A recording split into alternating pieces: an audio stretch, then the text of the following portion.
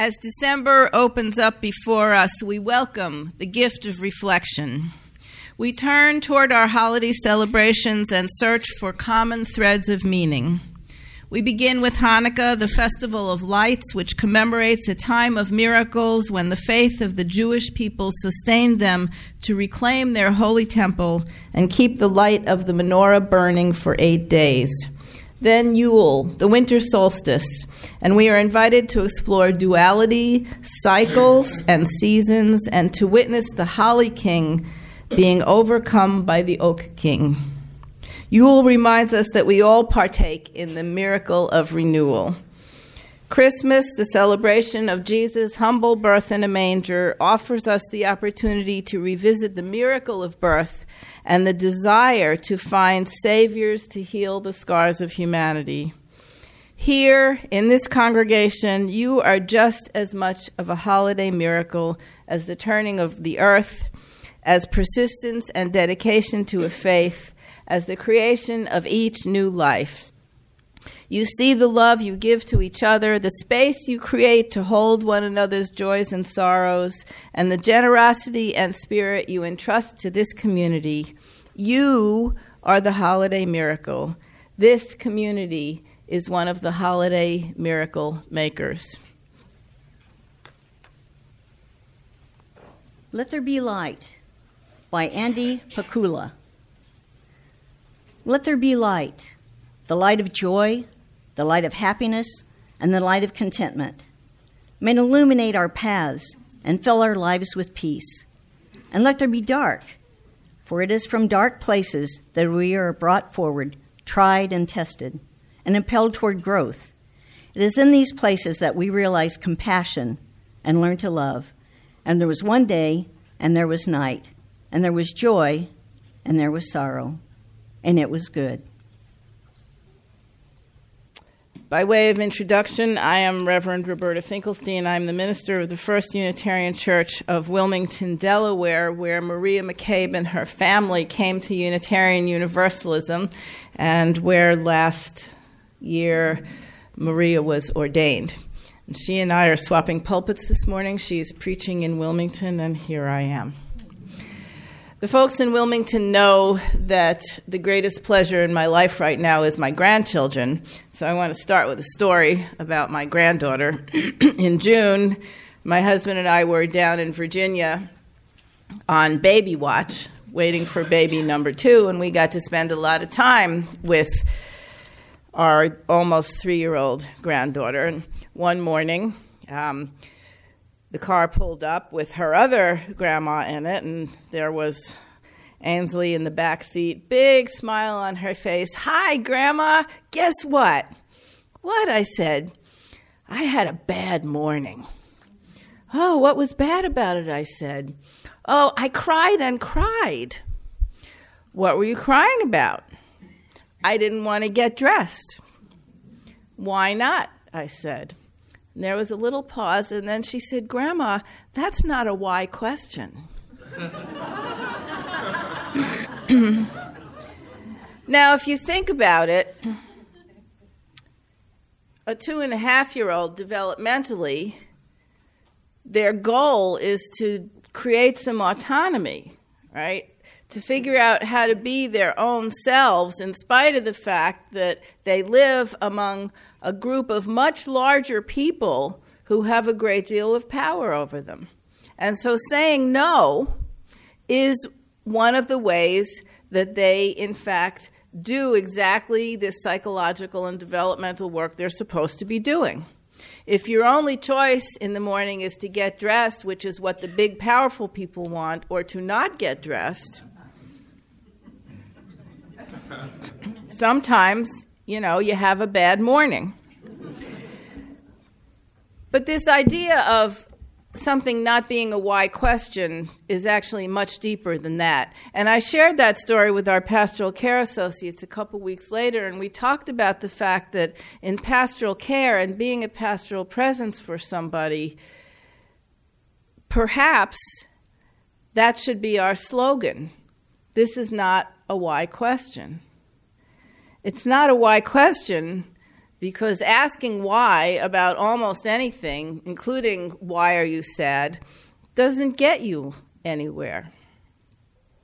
This is, what we could sometimes think of as the ho-ho-ho season, where the cultural expectation is happy, cheerful, excited, glittery. And at times like that, the losses and disappointments in our life can be magnified. The oppressive Christmas machine can make us feel worse. The author Reynolds Price wrote in his memoir about a response to a devastating illness. He said, "Some vital impulse spared my needing to reiterate the world's most frequent and pointless question in the face of disaster, which is why, or why me? I never asked it. The only answer, of course, is why not?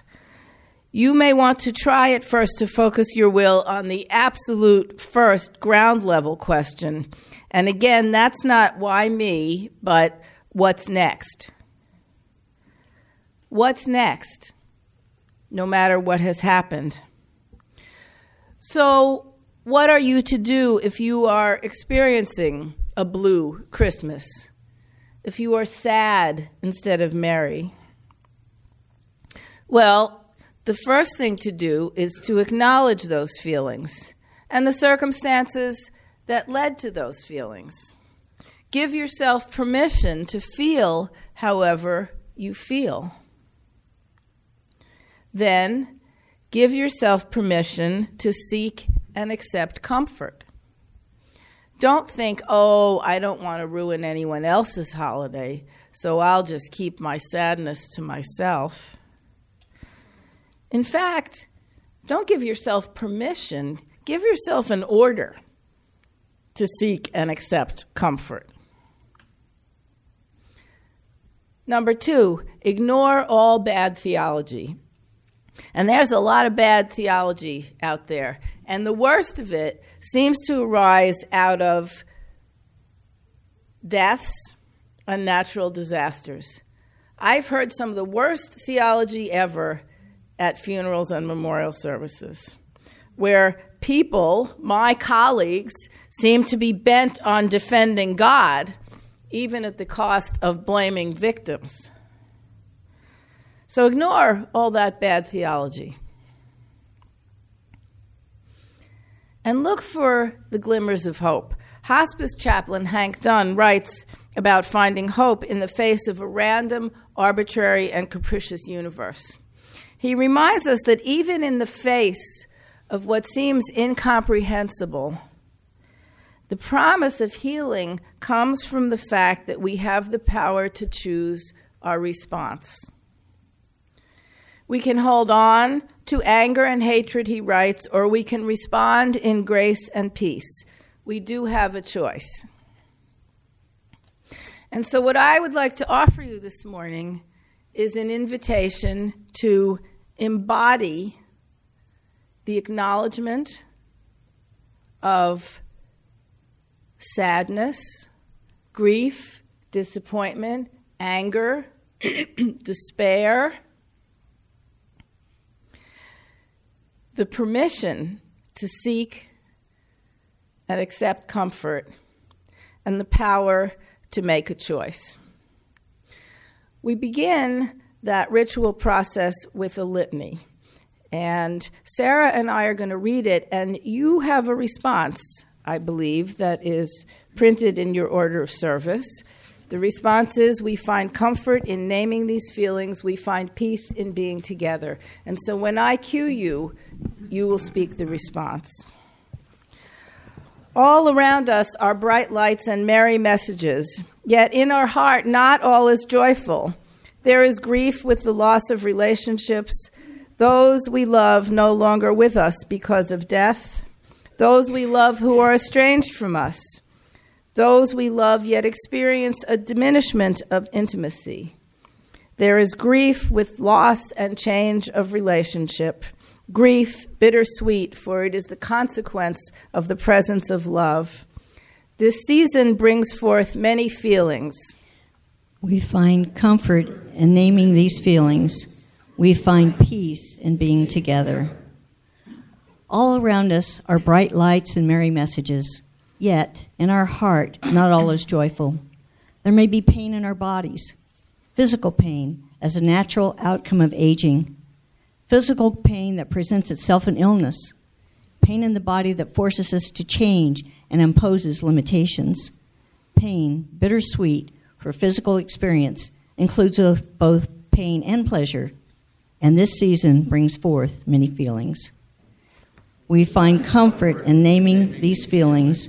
We find peace in being together.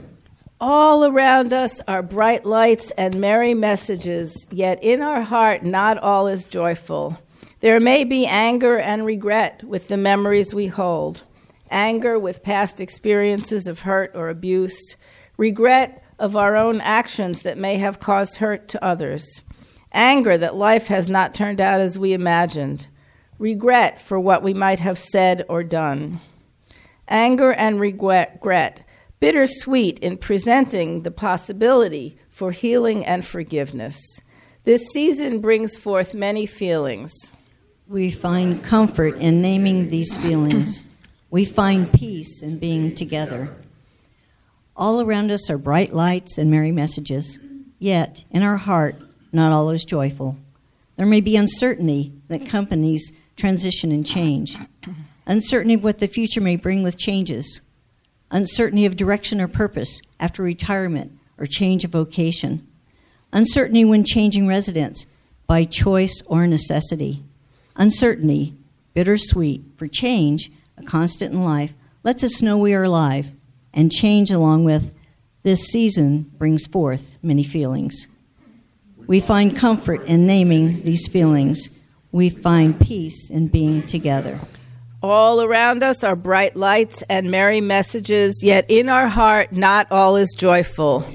There may be a sense of hopelessness in the face of so much violence and suffering, hopelessness with attempts to heal our aching world and ourselves, hopelessness in witnessing what we have not yet managed to accomplish, hopelessness bittersweet for its longing reminds us of our capacity for hope and the human spirit's tenacity and courage that rest deep within each of us.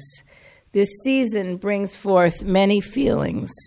We find comfort in naming these feelings. We find peace in being together. All around us are bright lights and merry messages, yet in our heart not all is joyful. There is loneliness. Loneliness when we find ourselves alone after being long partnered. Loneliness when we are separated from loved ones. Loneliness when we move to a new community and struggle to find our way. Loneliness that never seems filled even with good company. Loneliness that is an ever-present aching in the heart. Loneliness, bittersweet, for it is felt only when we have known connectedness, and this season brings forth many feelings. We find comfort in naming these feelings. We find peace in being together. All around us are bright lights and merry messages, yet in our heart not all is joyful. We know grief and pain. We know anger and regret. We know hopelessness and loneliness. We know all these feelings. We name them. We live them. For such is the human experience, that love presents us with the possibility of being hurt, with the grief of loss, that connection holds the potential of loneliness and uncertainty, that forgiveness can begin to heal anger and regret, that being alive is a courageous act in which we engage all of our emotions, and this season brings forth many feelings. We find comfort in naming these feelings. We find peace in being together.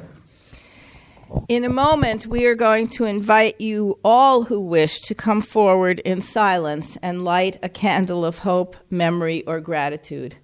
Some of you may also wish to take a comfort cloak, handmade by members of the knitting ministry at First Unitarian Church of Wilmington, for yourself or someone you know who would benefit from being wrapped in the love and care of our congregation. I want to introduce now Tracy Spinka-Doms, who is the co-president of the congregation and who also coordinates the knitting ministry. She's going to tell you a little bit about it. Hi. So what we have found in our congregation is that people are called to minister each other in many different ways. And for some of those people, they may come to our weekly services, and some of them may not be able to join us every Sunday, but still wish to minister to our congregation. And they have found to do a way to do that through the knitting or crocheting of our comfort cloaks. We support our pastoral care associates in this effort, and they will distribute them to congregants that they visit as needed. I brought a few patterns along with me today in case anyone here might be interested in trying one of them. I have both knit and crochet, but we have found this way for us to bring forward the love and the care of our congregation to the people who really need it. And it's really like being wrapped in a warm hug and feeling the love of our congregation. And some of us, as you may have noticed, even knit in service so that it is in a sacred space with the love of our church community. Last Sunday, Tracy and I had the privilege of attending the Delaware vigil in honor of the Sandy Hook shooting victims. And there were at this vigil 3 women who were all themselves survivors of gun violence, and we were privileged to be able to present each of them with a comfort cloak. And even I and Tracy, who do this all the time, were just astonished at the depth of how much meaning it had and how much gratitude there was. And several of them posted pictures of themselves in their comfort cloaks on social media afterwards. And I know that Tracy and the knitters felt like this alone made it worth it to do all that we do. And so now I invite you to come forward as you wish to light a candle or take a comfort cloak in silence. It is the winter season of the year, dark and chilly. Perhaps it is the winter season in your life, dark and chilly there too. Come in to Christmas here. Let the light and warmth of Christmas brighten your lives and our world.